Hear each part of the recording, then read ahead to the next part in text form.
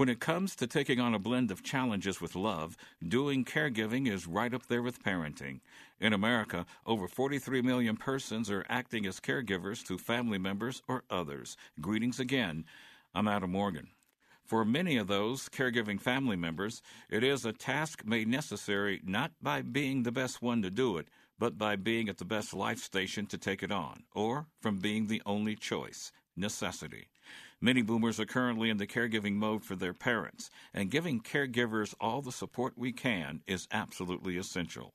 On this edition, we gain insight and support from caregiving expert, certified gerontologist, and author of the book, Tears in My Gumbo, The Caregiver's Recipe of Resilience. Nadine Roberts-Cornish is with us. I think for some of us, like in my case, I always knew that I would be that person, right? As the oldest daughter in my family, the oldest girl, I knew that the responsibility of caring for my mom would be a challenge and would be just an opportunity that I would look forward to later in life. Yeah.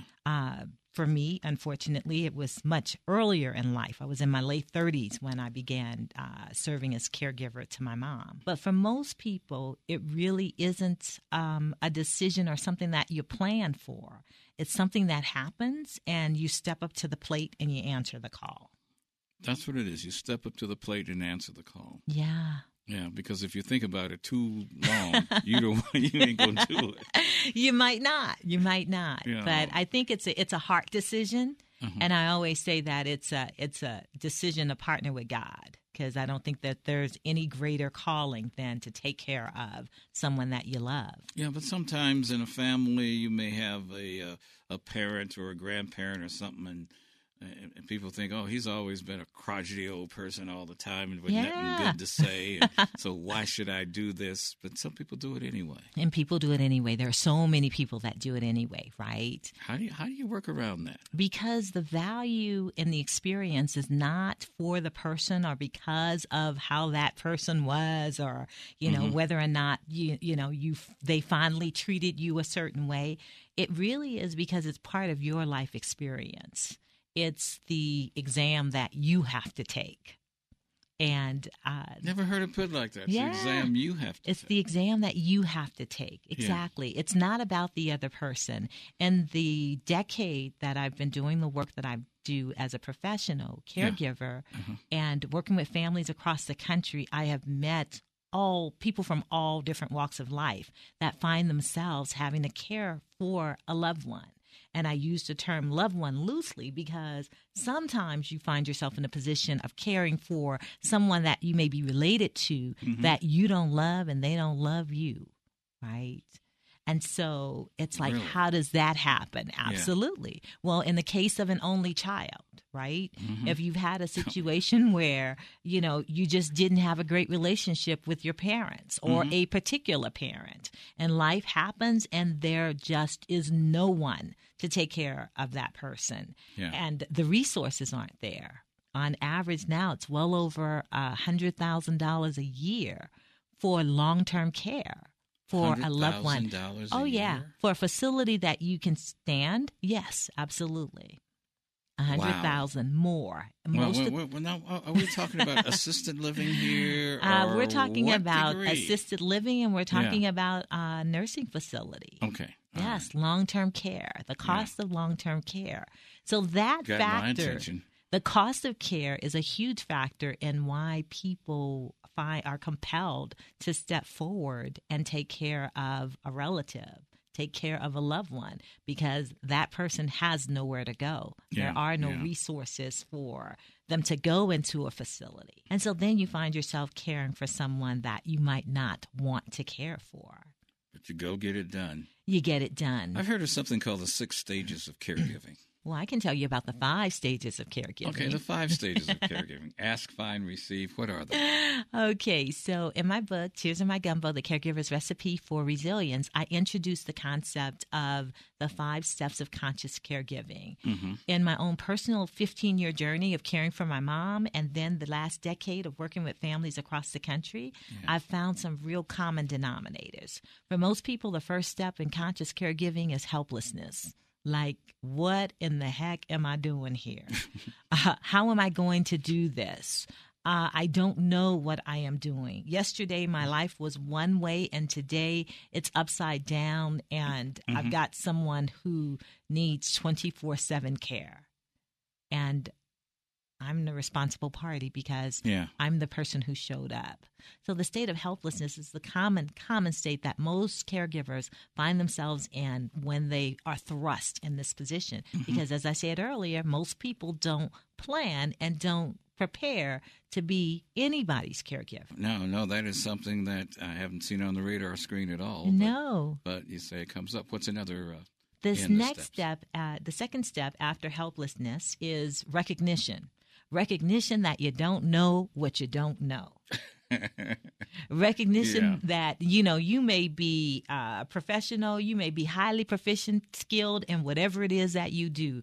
But when it comes to having the responsibility of caring for someone, knowing the resources, understanding insurance, understanding the dynamics of long-term care, short-term disability, Social Security disability. We don't know none of that. All we want to do is just give grandma some food and give her a place to rest her head. Exactly, right? Yeah. But there's a lot more that goes with it. And usually in that stage of recognition, we come to terms with the fact that we know so little, right? And so we move from recognition into the third stage, which I call process. Okay. And the step of process is really figuring it out. Figuring out what it is that you need to know, and also figuring out and process whether or not you're the person to provide that care. Is that the biggest thing you have to think about, is if you're the person to do it? Because sometimes we want to do more than what we're equipped to do. And that's in that circumstance, I think absolutely. You have to determine whether or not you are equipped, whether or not, I've found... But you're not talking about just financially equipped. No, not at all. Some people don't have the mental fortitude. Some people don't have a spiritual basis that they need to carry them through the process of caring for someone who literally is oftentimes in the final stages of their life. Is that the biggest thing in the decision-making to become a caregiver then, figuring out if you're the person to do it? I think that's a big part of it, absolutely. Am I equipped? Yeah. As one of 6 siblings, I certainly knew that I was the person best equipped on every level to take on that role as primary caregiver for my mom. Now, if something happened and I couldn't do it, I have 2 other siblings that could step in, and they were my greatest supporters. But I knew that I was best equipped emotionally, physically. I had a one-story home, a ranch-style home, so it was most easily accessible, and the necessary modifications that needed to happen so that my home could become a safe space for my mother to maneuver around. Yeah.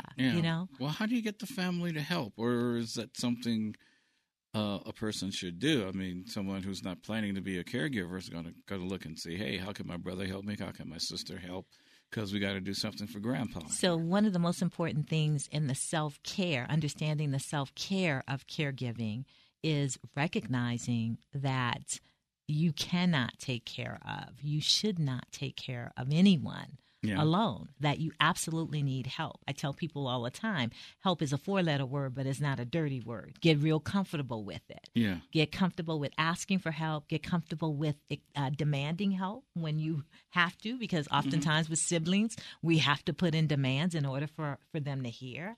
And get comfortable with accepting the help that's offered, and comfortable with how the help is offered. So that's a big mistake if you're walking around thinking, well, I can do this, and you're not getting the help because it may make you feel that you can't do it. And so that's something that can be a pitfall if you don't watch it. It really is, and it's something that I see commonly around with spouses. Spouses tend to feel that this is my responsibility. I took a vow, and I have to be the one to take care of my spouse. And true, you should be that person, but you should also recognize that you need to solicit help. You need to accept help. You need to identify resources that's going to make the caregiving journey a comfortable journey for you and the person that you love. I tell my clients sometimes that, if you get tired of doing what you're doing as a caregiver, how do you think the care recipient feels? Yeah. Sometimes true. they need to hear Sure. a different voice. Mm-hmm. They need to hear see a different face, hear different experiences about, what's going on in the world and what have you. But if you're their only window into the world and what's happening, that's going to get pretty boring after a while. I don't care how good you are, Really? right? Yes. So what happens with long distance caregiving and because the way families are dispersed and moving around then? I mean, we've been talking about somebody that's there. Yes. But how about somebody that's not there? You still got to Yeah. do something for them somehow. You still have a responsibility, long distance, and it's more challenging because you're not there. So as a long distance caregiver, you have the responsibility of supporting whoever the primary caregiver is that's there, because whether it's aging parents, whether it's siblings or grandparents for that matter, right? Mm-hmm. If you're in New York and they're in Florida, then you've got to identify someone who can be your eyes and ears. And so that primary caregiver, it could possibly be another sibling. This is a complaint I get all the time that, they don't live here, so the responsibility falls completely on my shoulder. And I encourage families to consider the fact that they each have a responsibility to participate in the process, that there are two factors that you have to bring to the table: either your time, meaning you absolutely show up, or your resources to ensure that someone can show up in your stead. Wow. Is there something called caregiver stress? Because there's because you're trying to, I guess there's a degree of it, but how do you manage it? So I want to answer this question first. Is there something called caregiver stress? Yeah. If it were not for caregiver stress, there's a good chance that I would not be doing this work at this point. The reason why I continue to do this work after 10 years, I continue to do it because I know that there are too many caregivers out there that are so stressed that they literally are dying before the person that they take care of.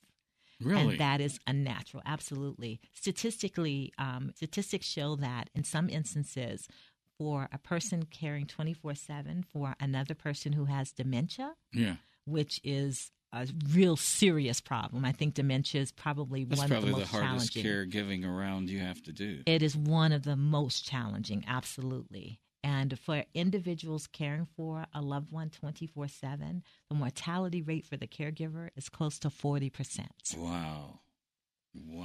Yeah, so the stress is real. The stress is real whether we choose to acknowledge it or not. If you are not sharing the care, if you are not getting support, help, if you are not taking time off on a regular basis, then caregiver stress is affecting you. And oftentimes it can be a silent killer. I heard there's something called compassion fatigue. Compassionate fatigue, absolutely. Or is yes. it just you could only extend your heart out so much? Yeah. And then it gets tiring. You get jaded. You lose touch with what it is that you're doing and why you're doing what you're doing. And compassion fatigue typically happens amongst professional caregivers more so than the family caregiver. Really? Yeah. Because they're always extending more and more. Always extending more and more, and they are family constantly. People can cut that off occasionally. Is that hopefully, and they're getting the support that they need, and they are, the relationship and the ties to that relationship are the catalyst for their continued commitment. How can I guess there's also a degree, or could be, if you don't manage it well, a degree of guilt and loneliness as a caregiver? Yeah, loneliness and isolation is one of the main challenges that caregivers tend to face, right? Yeah, because they're doing it alone and with the person that they're caring for. Right? Exactly, yeah. And support groups are one of the things that I absolutely advocate for and recommend to any caregiver that I talk to. For this edition, the subject is support and insight for caregivers from caregiving expert and certified gerontologist Nadine Roberts-Cornish. Contact her online at tcgcares.com. That's tcgcares.com. We'll continue our conversation with her on our next edition. I'm Adam Morgan. Do keep in touch. Stay on your game. And many thanks to you for sharing a few moments of your weekend with us.